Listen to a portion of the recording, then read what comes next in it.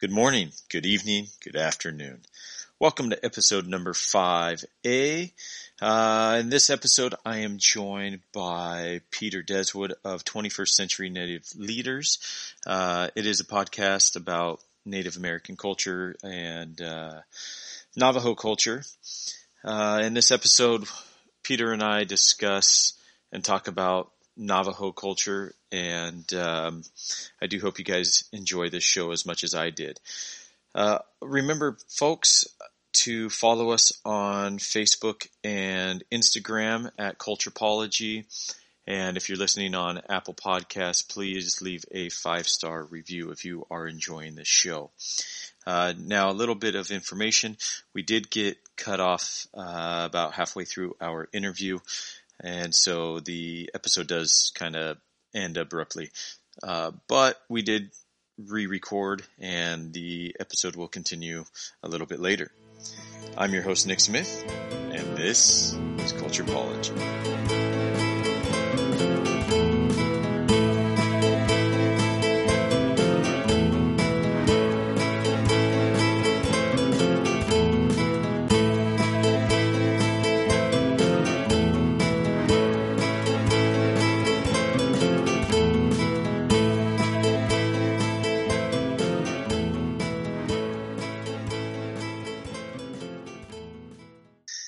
Welcome to episode. Well, let me restart that.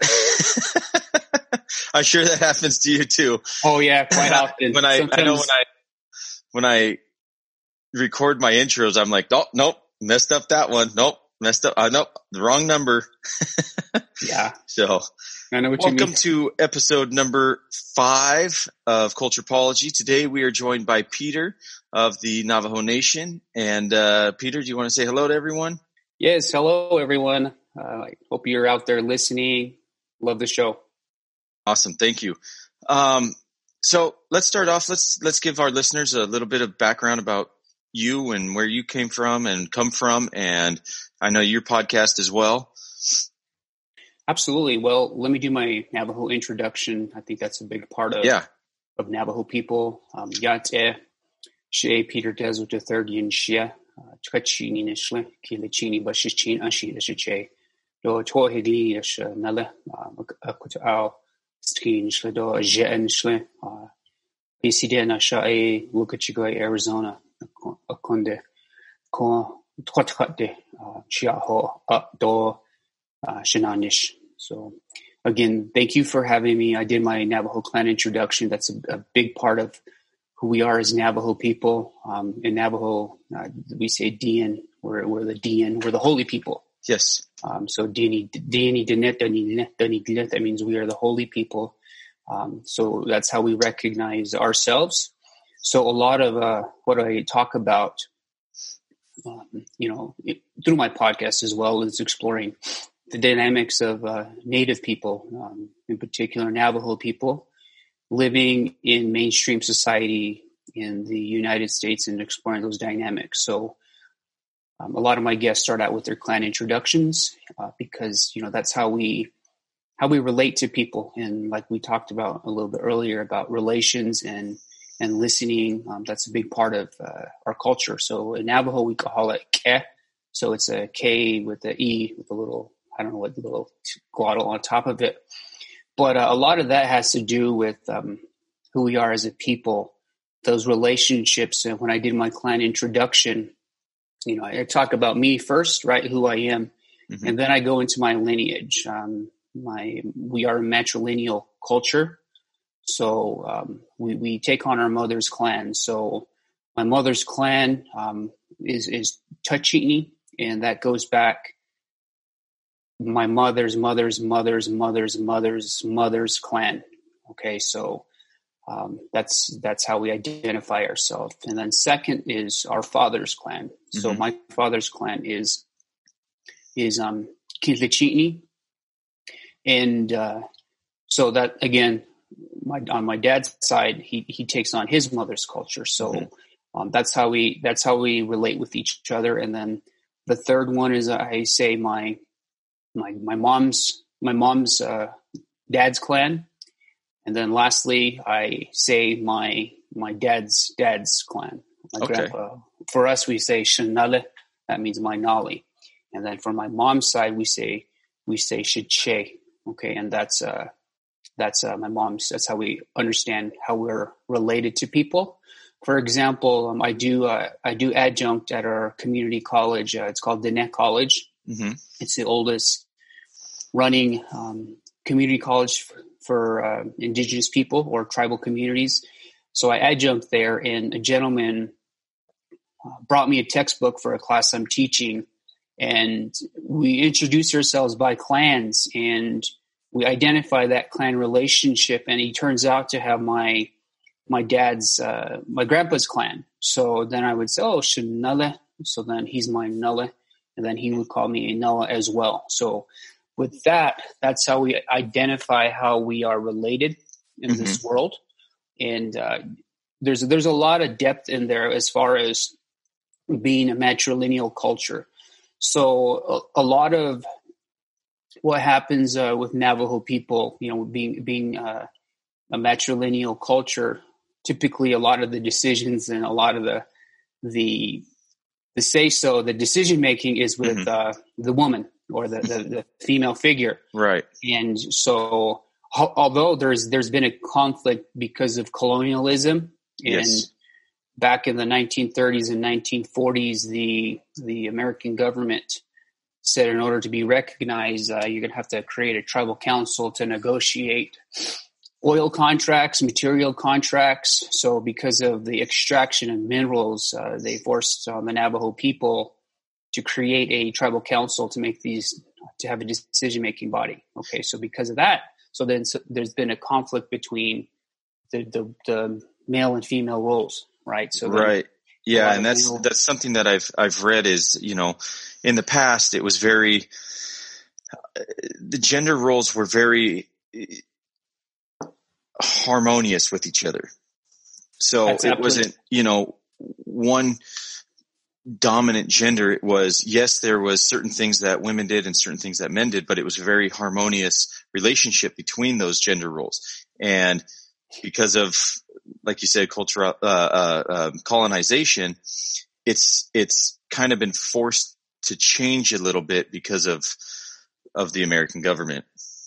Yes, that's absolutely true. So, you look at those dynamics, right? And, you talk about gender roles and, there was distinct things that happened. And in fact, in our creation story, right, there was a conflict between the males and females. Mm-hmm. And, women thought they were more important. Men thought they were more important to the Navajo people. Right. Mm-hmm. So they ended up I can't remember if it was the male or the females, but the women, I think the women ended up moving across to an island, right, or across a river. Mm-hmm. So they lived apart from each other. And then what ended up happening was, in our creation story, the Navajo people started to die off, right, because they weren't together. Right. They weren't creating life. And so then with that, they said, what, there are distinct roles that happen.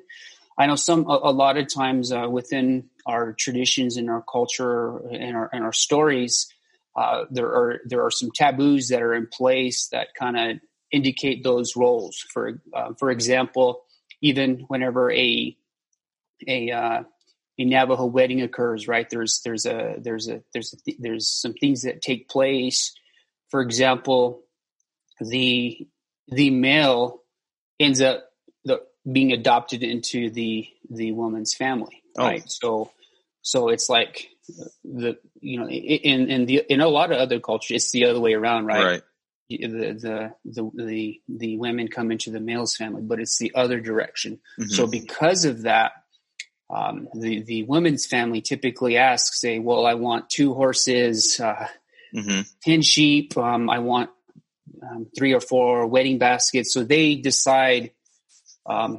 Then they decide how much they want for the marriage, right? Right. So they ask for stuff. Okay. So then, in a sense, that's to me, the way I looked at it is that's for the new couple to start a marriage, right? To start the marriage with some assets. Right. I guess we could say assets, but in Navajo we say yode, which means wealth. In fact, in our Navajo prayer, we say Yoda Alkas E Shnosa, which means we will grow with wealth in essence. Okay, so there's different ways to interpret it. And let me just clarify this, preface this as well, is I'm not an expert on Navajo. Right. I'll just talk about my experience because there are definitely regional differences in a lot of these stories, because again, I come from an oral culture, right? So a lot of our teachings are oral, but this is my experience, and this is the way I was taught it. And with that in mind, I think that's why I said, let me preface it, because I'm only 44 years old. And if an elder were to hear this, they would say, "Who are you to talk about us like this?" You Right. know what I'm saying? Because I do, and it's interesting because that's the thing is with all cultures is, depending on the region, it does change slightly from any cultures. I spoke to a couple episodes ago to Maddie from India, and the culture in South India is different than Northern India or Eastern or Western, and depending on where you go, it does change slightly. So I can understand. I mean, the Navajo Nation is a pretty large nation, and I can see where it can vary slightly from region to region. Yeah, and that's correct. So landmass size, it's about the size of the state of West Virginia. Okay, just to give you a size, and there's 350,000 Navajos right now that live on or that actually on the census.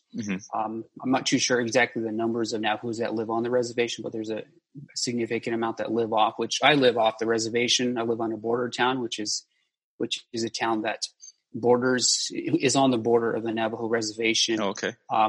But yeah, and I think the reason why I say that is because I think the way to talk about the Navajo beliefs, it's a journey, right? And remember how I said it's matrilineal. So if there's things that I don't know, I call my mom, right? And then I always go to my mom. Like I go to my mom I ask her, "Mom, what does this mean? Like what prayer do I have to have as far as like spirituality is concerned? Like with our beliefs." I'll go to my mom, and if my mom doesn't know, she goes to my grandmother.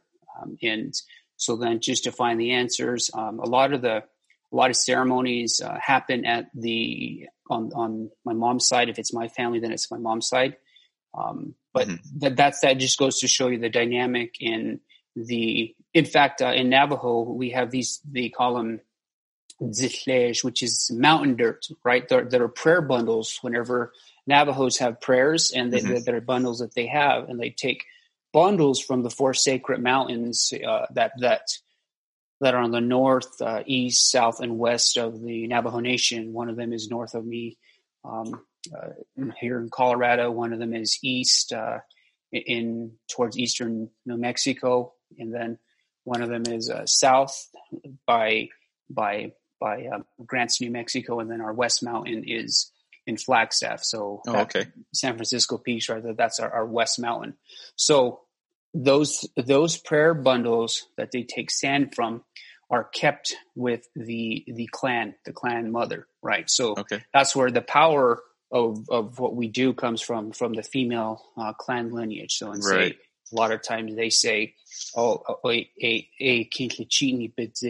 that's my dad's family has that mountain dirt, or my mom's family has that mountain dirt. So for example, a family to be a medicine person, they have to go through, it's a lifelong process. And that's what I'm getting to is that's what I'm saying. I'm only 44. Like, I don't know everything. Right. And if I have questions or if I have anything or misunderstanding, you go to an elder, because they're the keepers of the knowledge. Right. But just to share my story and put my twist on this. But going back to our medicine people, right? They have to go through a process where it's an extensive, you become a journeyman, and then you go through and you go, it's like, 15, 20 years of being an understudy to a medicine person and understanding the songs and prayers and how to do the ceremonies. Okay. So, but I mean, to talk a little bit more about our spirituality, we have a term in Navajo, it's called Hojon. That's the state of balance of things. Okay. So whenever we talk about Hojon, it's like, there's peace, right? You want peace. In Navajo, it's, you don't want to be too happy. You don't want to be too sad. You want to be Hojon. Okay. Right. And that's, when I was doing a little bit of research, that's one of the things that I saw, kind of learned about was that balance. Everything in the Navajo culture, there's a balance for it. So for women, there's a balance of men. For some of the elements, there's a balance of other elements. And everything within the culture is there to balance it out. That is absolutely correct. And that balance is what you I guess you try to attain, and you learn to attain as you go through life, right? You go through the circle of life, and that's where you try to attain to. For me, a lot of times when I was in undergrad, I studied a lot of Western or religions of the world, and it reminded me of the yin and the yang, right? There's a balance that happens right there. In fact, in our Navajo prayer, there's a part of it that says, remember that I said Hojon is in there? Well, it's in one of the first lines of our Navajo prayer. And by the way, there's different versions of the Navajo prayer, but I'm talking, there's some unique, there's some parts that are the same, but there's people that add different parts to it. But the way my dad taught me was, right? I am and trying to be in balance, because if you look at the Navajo culture, there's a piece of it where there's the good in Navajo culture, but there's also bad, right? And that's why I said that yin and yang reminds me of how Navajo culture is, right? You want to be right in the middle and walk that. And in Navajo, we say the corn pollen path. Okay. And traditional Navajos use corn pollen in the morning when the sun comes up to go out and pray to the east, right? Because that's where, in our culture, they say that's where life is giving. That's where that first spark of life happened. If we don't have that sun, right, we can't be warm. That sun in our culture represents the fire, right? Right. So when that spark first happened, and if you go back and study our Navajo creation story, it was that spark that happened, and it created air, and there was a spark that happened, and that's how Navajo people were born. And that's, something else that I actually took some notes, and it said, the four main elements of earth was rain, light, air, and pollen. So, yep, that's right. Yeah. So pollen represents our earth. So in fact, whenever we say our prayer, we say Shemana Hasta, right? That's our Mother Earth, right? Because and if you think about it, that's our mother, because our mother gives us life. So initially the mother gave us life, but it doesn't happen without the father. So then we have Father Sky. But in our creation story, the Father Earth and Mother Sky kind of are on opposite. They're polar opposites, right?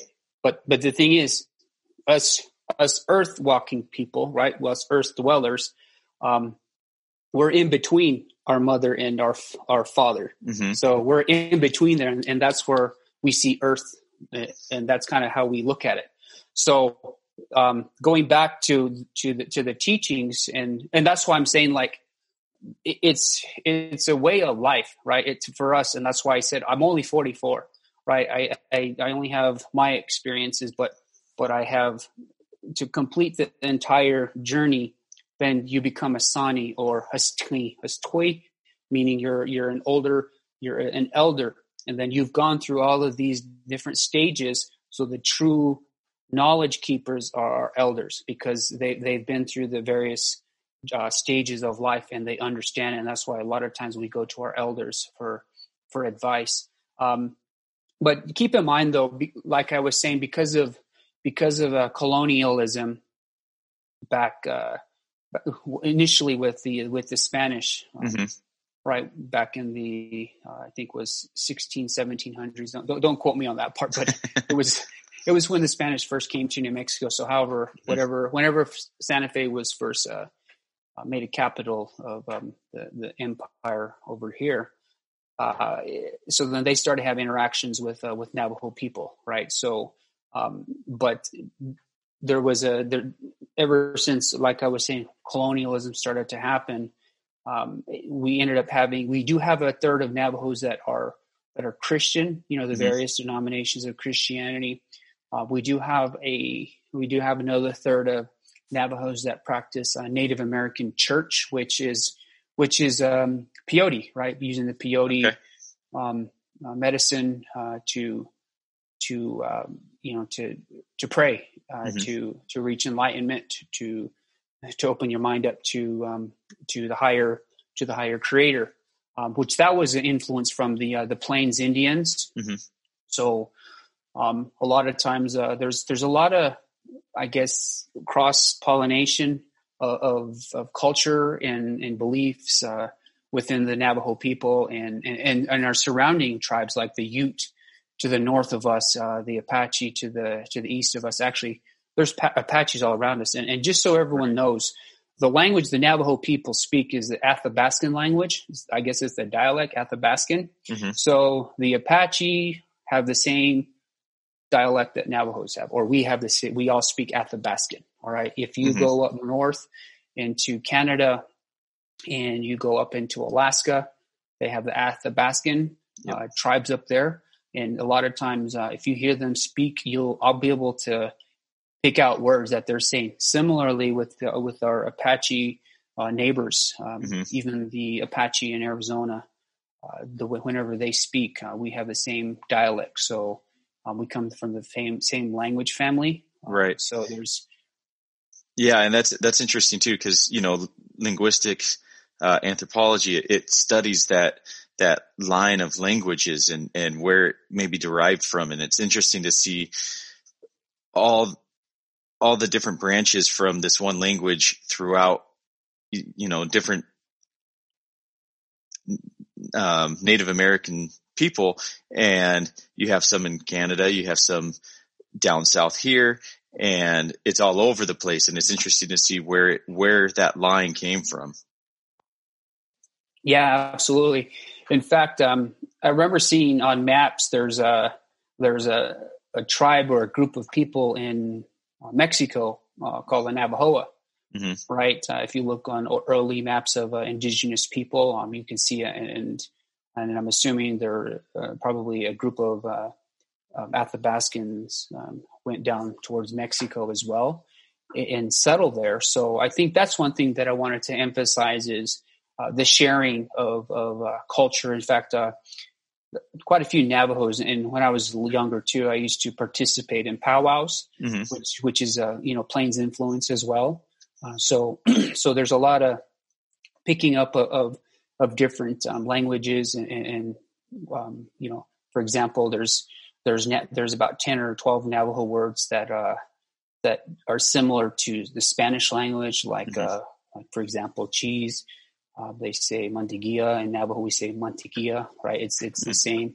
Or money for us is in Navajo is peso, but in Spanish it's peso, right? So there's 12 words. I don't remember all of them, but there's 12 words that are there's an overlap with because of the influence. In fact, a lot of our elders, that have passed on. For example, my grandpa's generation could speak Ute, could speak Navajo, could speak Spanish, could speak English because of trading, right? Because of the trading of goods and, in order to live and survive. So they had to trade, to live. So, right. But I mean, I think, you look at it and a lot of it is based on that principle of Keh and understanding those relationships. And here's the thing that I always found fascinating is, like, you have to have Keh and Hajjon in balance with your minerals, right? Your elements, right? You can't have too much fire, right? Because if you have too much fire, right, you burn, right? You burn yourself, right? And if you have too much water, then you drown. So in air, you can't have too much air. You can't have too much earth. Like in Navajo, they say if you hit the earth really hard, like it takes your breath out, right? There's a collision that happens right there. So again, that's why they say you have to reach that state Hajjon and that balance. Okay. And I think, a lot of times whenever I think about the Navajo prayer, which is, and a lot of times, Navajos will say, yeah, I'm traditional Navajo, meaning you pray with corn pollen, right? And that's in the morning you pray with corn pollen. At midday you pray with white corn, and then in the evening, I'm not too sure which one it was in the evening, but you pray when the sun comes up, when it's midday, and then when the sun goes down. So there's definitely there's a pattern to the way things are within, to maintain that balance that we're talking about. So, and I think a lot of our festivals and traditions, they're based on our way of lives, right? A lot of our ceremonies are based on the 4 seasons. For example, we're in winter right now, so we have specific winter ceremonies that happen, like the fire dance that happens in the winter, which is a 9-night ceremony. Oh wow! Let's see, but there's certain ceremonies that are for specific time, and it's based on the I don't know what it's called, the solar, the way the Earth moves around the sun, or the Earth moves around the sun, and then also within that, we have cultural or social dances. One of them is like the powwow, even though it didn't come from Navajo people, but we still participate in that. And then we have song and dances, which kind of is a spin-off. It's a social dance. So we have song and dances throughout the calendar year. But then that kind of came off of the summer ceremony. The summer ceremony is the song and dance. Okay, and that, by the way, or not the song and dance, they call that the squaw dance. Okay. I don't know how they got the term of the squaw dance, which in a lot of Native communities, whenever you say squaw, it's a derogatory term. Oh, but in Navajo we say nda, right? Nda means the squaw dance, and it's the summer 9-night ceremony. Oh wow! Okay, what happens in those ceremonies? Well, so there's different types of these ceremonies. So the nda, or the squaw dance, that in the English language, that one is called the enemy way ceremony. So in our culture, there's the healing way, and then there's the enemy way, right? We have these different types of ceremonies that we have, and that particular one is for people who have had contact, like if they went into the military and they came back, or if they've had conflict with outside people from the nation, right? But it's a returning ceremony. This means you're coming back, and then you go through these ceremonies to heal yourself, because very similar. I don't know if you remember me saying earlier, like if you hit the earth really hard, right? It takes your breath away. Yeah, it takes your breath away, and what happens there is our human spirit interacts and collides with the earth spirit. Right. So what's stronger? The earth spirit. So what starts to happen, and this is the spirit, this is that component where the earth spirit starts to pull your soul to the earth. Right. And very similarly with the 4 elements, if you do too much of it, your spirit, our human spirit, which is really, it's not very strong, right? Because, human life is precious, but it starts to pull that spirit to whichever element you collide with. Very similarly, that occurs with what do you call them? our enemies, Mm-hmm. right? With animals, they say.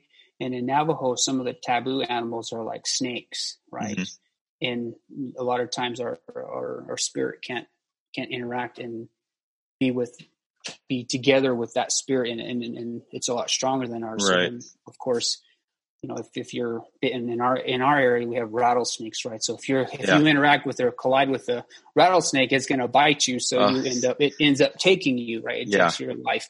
So a lot of it is based on that collision. So our ceremonies are based on that. And what the ceremonies try to do is to put you back in balance. Like, for example, if you hit the earth, mm-hmm. then you have to have a ceremony where your spirit is pulled away from the earth spirit, right? Mm-hmm. So then you're in balance with it. So you're in between the earth and the sky. Okay. Right. I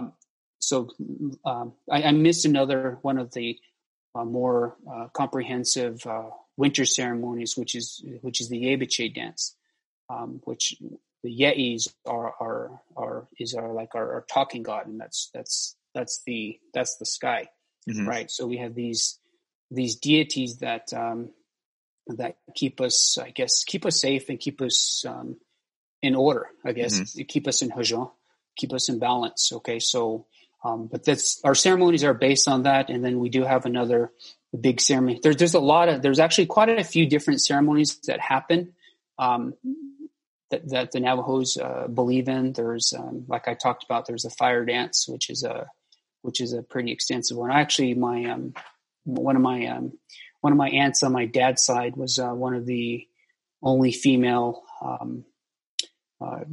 fire dance keepers. Okay, mm-hmm. So she performed the 9-night ceremony, and these are extensive ceremonies. These 9-night ceremonies, right? Can easily cost $15,000 to $20,000 monetarily. Like if you think of it, if you have money, right, in cash, but it takes a community for these to happen, and a lot of times, this is where that comes into play. And in fact, people get on the radio stations like KTNN, KDN, KNDN, these border town radio stations mm-hmm. where they broadcast on the Navajo Nation, and they'll get on there and say for example, I won't use me, but they'll say, oh, so and so's having a fire dance, squaw dance, or a Yebiche dance. They are from the Tkabahan clan. So anybody related to Tkabahan, we need some help to put these on. Right. So that's how that comes into practice, that relationship. So then people help each other out by, bringing sheep or cows or produce, right? If it's in the harvest time, they'll bring corn, squash, beans to help out, and flour, things of that nature. But they're more extensive, and those are the big ones. Okay, those mm-hmm. are the big ceremonies. We do have a ceremony as well for coming of age ceremonies. I'm sure you people have read quite extensively about the Kinalta, which is the Navajo women's puberty ceremony. Mm-hmm. Meaning when they come of age or when they first menstruate, there's a ceremony that happens for women celebrating womanhood and becoming a woman. And again, that's one of the big ceremonies as well. And there's that particular ceremony is a spin-off of the Hojonje, which is the beauty way, right? Mm-hmm. In Navajo, and if you read about Navajo culture, they talk about the beauty way. That's the Hojonje, and they call it Hojonje Pajin, which is, again, it's a 5-night, I believe, ceremony. Okay. Mm-hmm. And very similar, the Kinalta, or the puberty ceremony. That one is same. It's a 4-night ceremony. Actually, they're both 4. I don't know why I said 5, but it's a 4-night ceremony.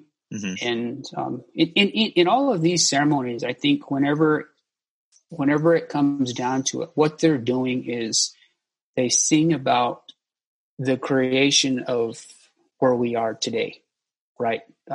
They put us back together. They sing a song of our how we came to be, because Navajos came through 4 worlds, and we're on the 5th world right now. Okay. So we went through these different levels to arrive at who we are right now. Okay. So they recreate us. They recreate our people.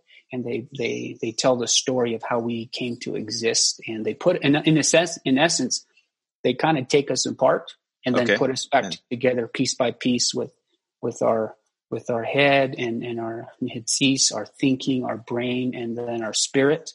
And then they put us back together. And a lot of times, remember how I said, whenever you have those ceremonies where you collide with a force, right? What they do is they recreate you, and then they say, this one isn't a part of us. This isn't a part of this person. This isn't a part of the being. So you're separating, and that's how you come to be again, and then you begin to heal. But really a lot of the ceremonies, you're recreating your person, because if you think about it, you're going back into your lineage, right? Whatever your clans are, and you're putting them together and making yourself whole again. Okay, so all those ceremonies are like that, and even the Kinauta, it goes through and creates the journey of first woman, because she's the one that first in our story. Changing Woman is the first person that put our hero twins on Earth, right? So then. That was the first, I guess, mother that created the Navajo people. At least that's how it goes in our creation story. Mm-hmm. So, and again, clothing and stuff like that. I think clothing is very unique to regions. We are. A lot of the Navajo reservation is above 5,400 feet. Right. So it's very arid.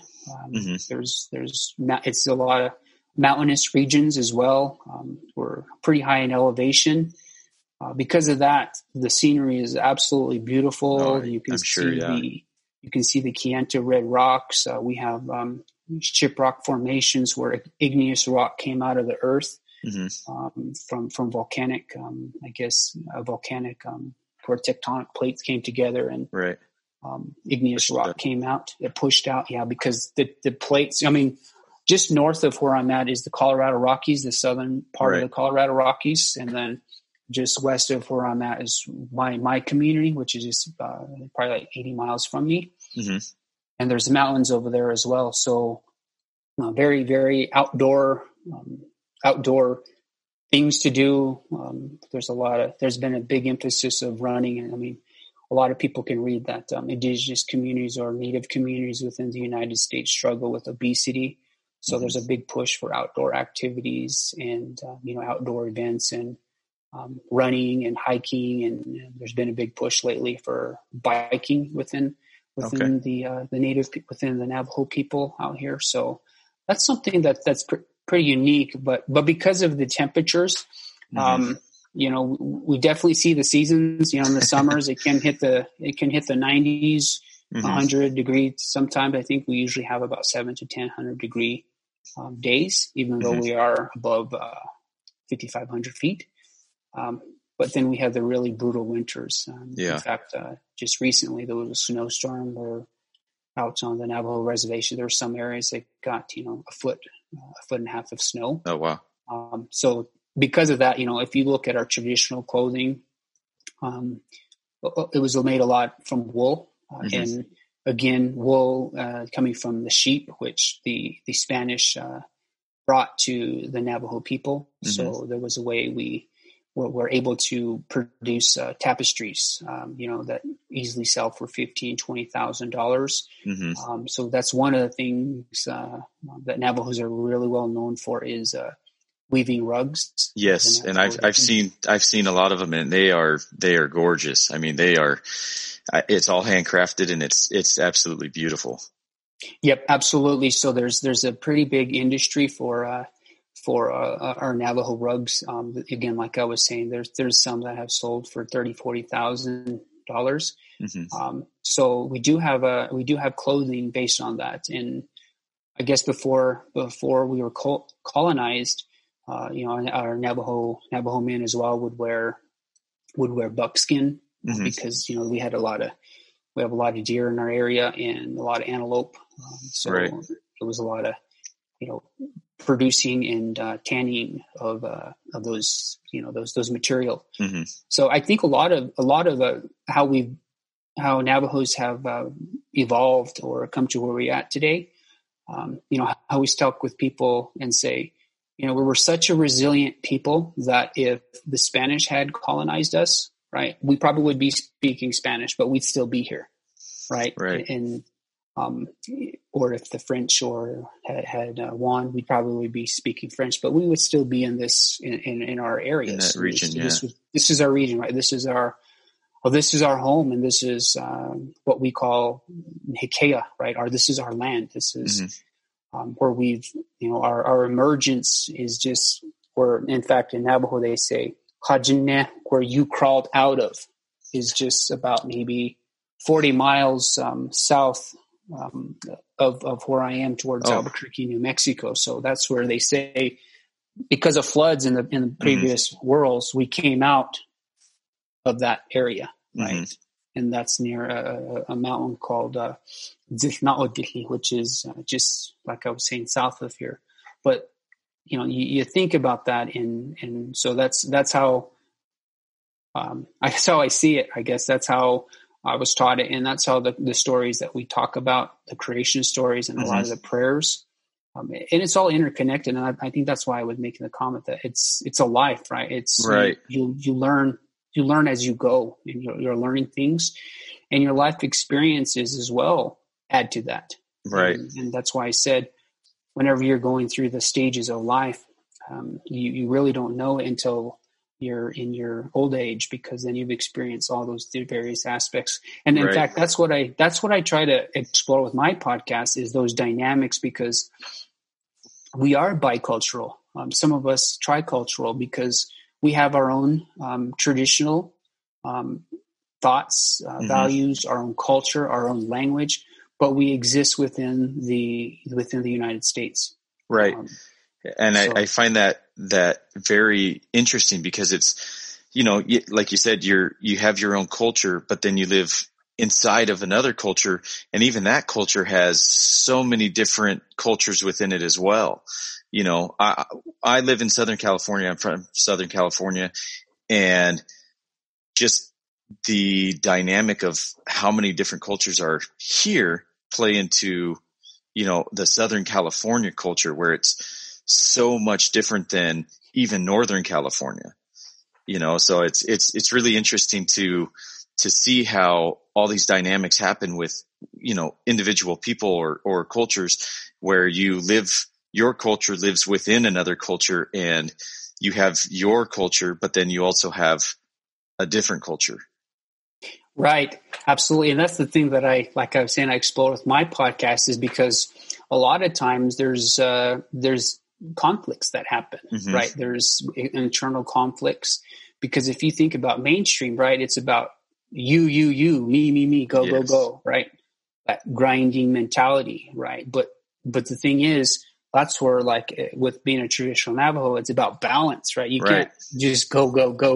So there's a conflict that happens there. And that's what I try to explore with my podcast, with leadership as well. But I mean, even if you look back, right, to our story, and I look at that complexity as well, because, we exist within this subculture. We're a subculture, right? But the thing is, we live within a culture that was trying to exterminate us. Yes. Right? Yeah. So, because if you think about Native people, we were under the Department of War, right? So we went through these stages of they wanted to assimilate us. Well, actually, initially, they wanted to eradicate us, right? Yes. I mean, if you look in the Constitution, it's written in there that we're these merciless Indian savages, quote unquote. Yeah, right? the quote unquote the noble savage, and I think that's a big part of American history that is very bad. Right. Just trying to, like you said, exterminate and then assimilate, because they, I think the even still today, the labeling of our Native American people as a whole is very tarnished. We still have movies that show these savage Indians, this warring people, when it really wasn't that. I mean, yes, there was wars, but everybody's fought wars, but it wasn't. That's not what the Native American people lived for, was war, like they are depicted in movies and history and TV shows and all that. And I think it's it's a very sad thing that it hasn't gotten away from that very much. Right. I mean, you're absolutely right. I mean, you think about it, like our people have gone through those stages, right? To the point where we can't get rid of the natives, right? And I think up to 1850s, right? The Navajo people and the Apache were still in conflict with the federal government, right? There was a lot of conflict going on, and then finally they sent Kit Carson out here, and here's a fascinating thing about the whole history is, even though the United States, was where it was at, they said, oh, here's things to help you through the assimilation part. Here's things to make you, adapt or assimilate into our culture. Navajos were thriving, right? Navajos, there were in books that says the Navajos had thousands of sheep, flocks of sheep and cattle and horses, livestock, and peach and apple orchards, and they were thriving. Okay. But the thing was, what Kit Carson did and the U.S. government went through, and they cut all of our apple trees, cherry trees. They wanted us to be individualistic, which we were. And then they killed our sheep, they killed our livestock, they rounded us up, and they marched us. They marched my ancestors to Fort Sumner, which is 500 miles towards Texas and right around the mid part of the New Mexico. Right, they marched us into a barren desert. There was no water. The soil was salinated. Right, you couldn't plant anything. And Navajos had a lifestyle pre-colonial where, in arroyos, which I'm not too sure if anyone knows what that means, but an arroyo is like a wash, right? When there's rain and precipitation, that becomes a stream or a river. But because we are very arid in the winter, those arroyos dry up until monsoon. Well, Navajos used to plant crops in those arroyos or gullies, and then but they would rotate based on the where the precipitation was, right? Based on the pattern of when I was growing up, we had a summer home, winter home, spring home, and a fall home. So then we would move our livestock and our cattle to each of these locations because, one, to prevent overgrazing, right? So if you think about the range and land management, that's to prevent overgrazing. Okay. But then you think about it, and then they forced us to a place where we can't even do any of that. Right. And I think we were decimated to like only, 8,000 or so Navajos ended up surviving. But here's the interesting thing, though. There is a group of Navajos, though, that are on the western side, western Navajo, which is typically like, I'd say, I don't know, the west half of the Navajo Nation that did not have to go to Fort Sumner because Kit Carson and the Army couldn't go that far west because the last post was Fort Defiance, which is near the capital of the Navajo Nation. That was the furthest outpost. But if they went farther, then they'll overextend themselves. So there's a sect of Navajos that say that, well, we never surrendered to the federal government. We don't agree with the Treaty of 1868, which is the treaty between the Navajo Nation and the federal government, right? That allowed us Navajo people to come back to, at least my ancestors. They allowed my ancestors to come back to our land. Okay, so you think about that, and I'll be honest with you. Within my lineage, because of that because of that forced march, and somewhere on the way back, one of my ancestors was raped by a Spanish conquistador. So in my lineage, we have Spanish blood, right? In fact, even within our Navajo clans, there's the clans of the Spanish clan, or the Hopi clan, or the Zuni clan, or any of the Pueblo clans, right? So, But anyway, that happened. So there was a lot of trauma that existed, and that's why if you look at a lot of research currently, there's a lot of historical trauma because of these events that happened. And you want us to be citizens, but you tried to eradicate us. And there are Navajos that still struggle with that to this day. And I'm sure it's not just the Navajo Nation. I'm sure it's, Native Americans in general. Just they struggle with that because even now, still today, it's not. I know they're supposed to be sovereign nations, but it's only to a point. And even still today, they're. I was reading about the Blackfoot tribe up in North Dakota. They just a couple of years ago won the rights to the water on their own land from the U.S. government. And I mean, that stuff is still happening today. And I see that struggle because, it's kind of like what we talked about earlier about the subcultures.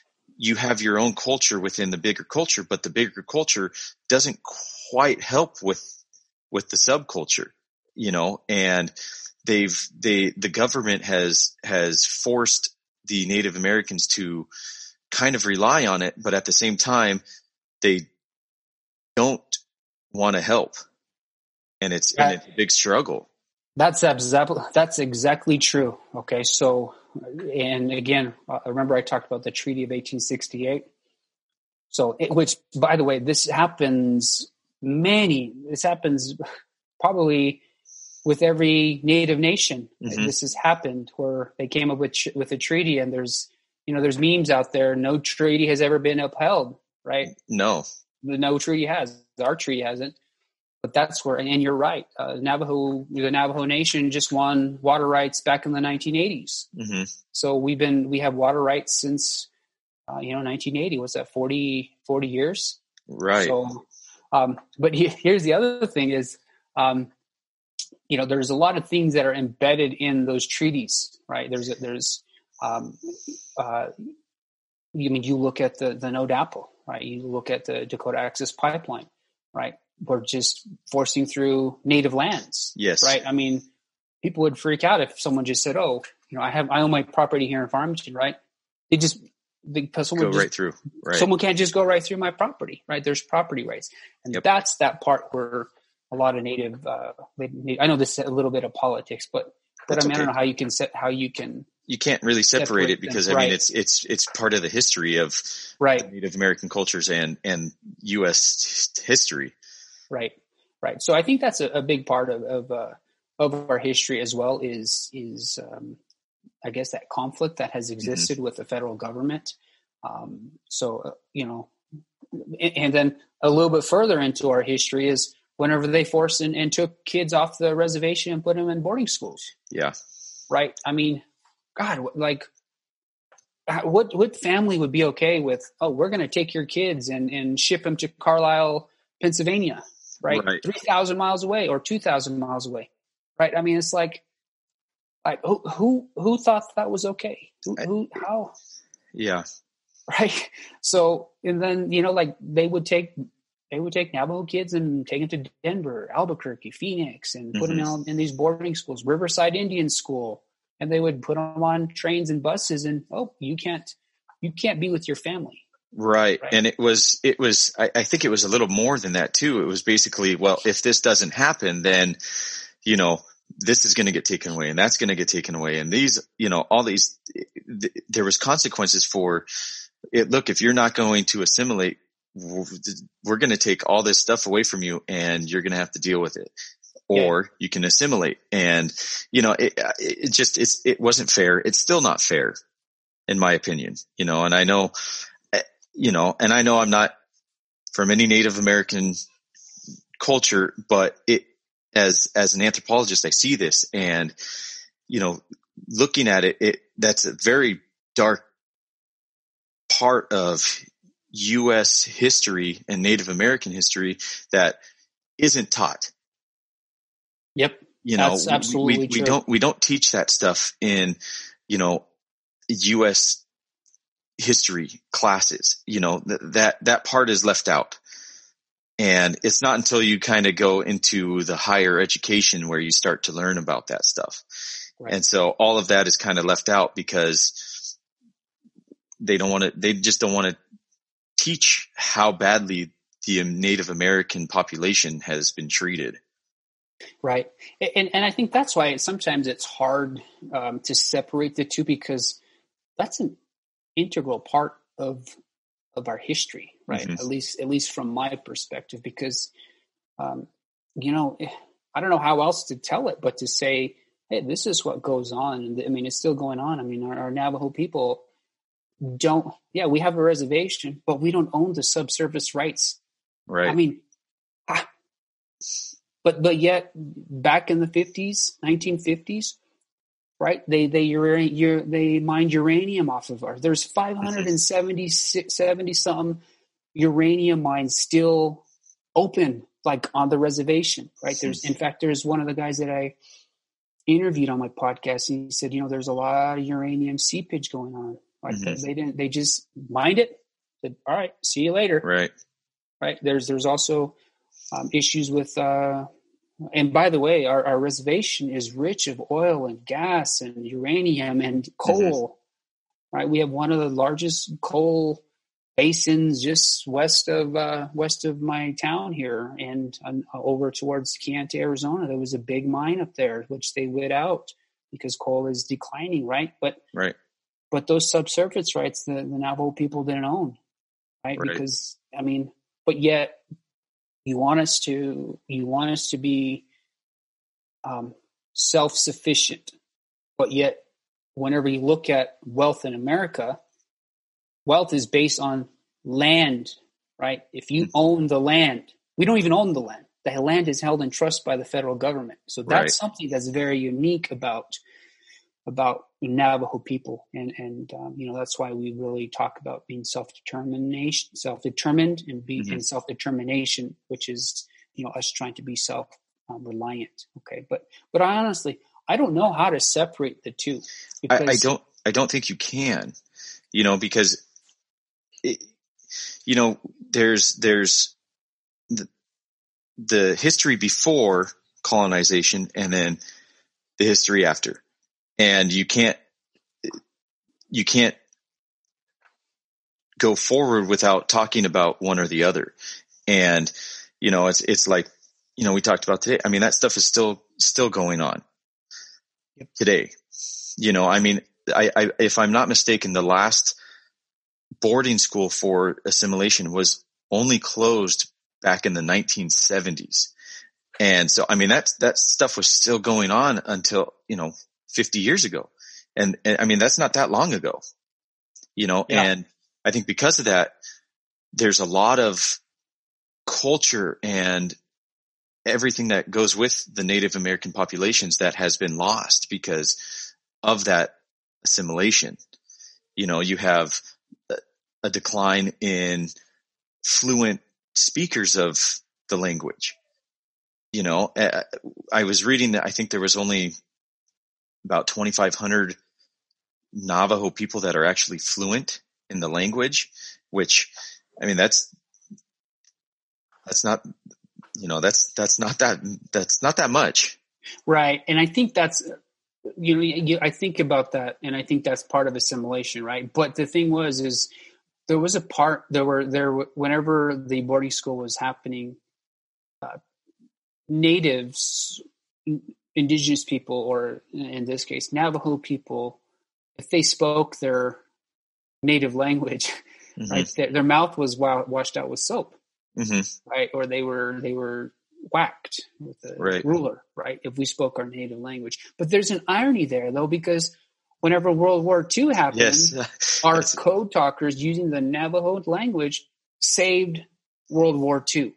And I completely agree. And I was, when you just started talking about speaking it in schools, that's the first thing that popped in my mind was, World War II, the Navajo speakers with the codes, nobody could break that because it was such, that language was specific to one area that nobody else knew it, and they couldn't break that code. And that helped win the war. But yet, even still, we were trying to get away from it. It doesn't make sense. Yeah. See, that's why it's just ironic to me because, every code before was broken, right? Mm-hmm. It was never broken. Actually, whenever they declassified it, I think like maybe 1990 or 2000, once I think it's a 50-year period for declassifying that war stuff. But, it was never broken. And I think that's the power of the Navajo language. There were other tribes that were taught, the code as well. Mm-hmm. And, there's definitely, I guess, unity with, like I feel excited whenever there's success with other nations and other Native nations, because, we share that same story, that same trauma, right? Right. So then whenever there's that success, very similar to the Navajo code talkers, you feel good. You feel good right. inside about that. So, and I think, you are right. The Navajo language is declining. I think the last study I had seen was that 35% of Navajos still speak Navajo. Okay. Mm-hmm. But that has declined, I guess, exponentially in the wrong direction. Right. Right. But I mean, again, there's a lot of, at least educationally on the reservation and with Native students, Navajo students, there's a lot of language emergence, trying to bring back, there's some dual language programs in Navajo where they're teaching in Navajo. So there's been that push, right? There's been that push to keep our language going towards the future. In fact, I always remember my dad's mom, my Noah, always saying that, in I guess one way that Navajos thought of it was that they thought the world would end whenever there was one language spoken, mm-hmm. right? So I think we're far from that, but whenever a lot of our culture and the topics that we've talked about, that we're talking about today, are rooted in our language, are rooted in our culture, because we can't have our culture without our language. We can't. Right. People can't understand our creation story without the understanding of the Navajo language. So there's a definite, and again, this is why I said earlier, right? The keepers of the knowledge are our elders, right? Mm-hmm. They know the entire story. They know what we've been through. And, mm-hmm. But I think, even though, Navajo people, and even though I know the history of what we went through, like I feel, and I know I don't know how many people are out there like that, but I feel a sense of power, of resilience, because mm-hmm. like we weren't broken. Right. We weren't broken.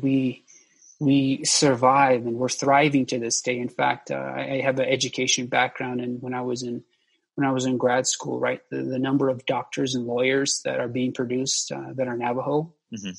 It's an exponential growth curve for the number of doctors, lawyers, and professional degree people that are coming right. out of college. Just because we've learned to understand how to live through. You found that balance. Mainstream, yeah, the balance that exists.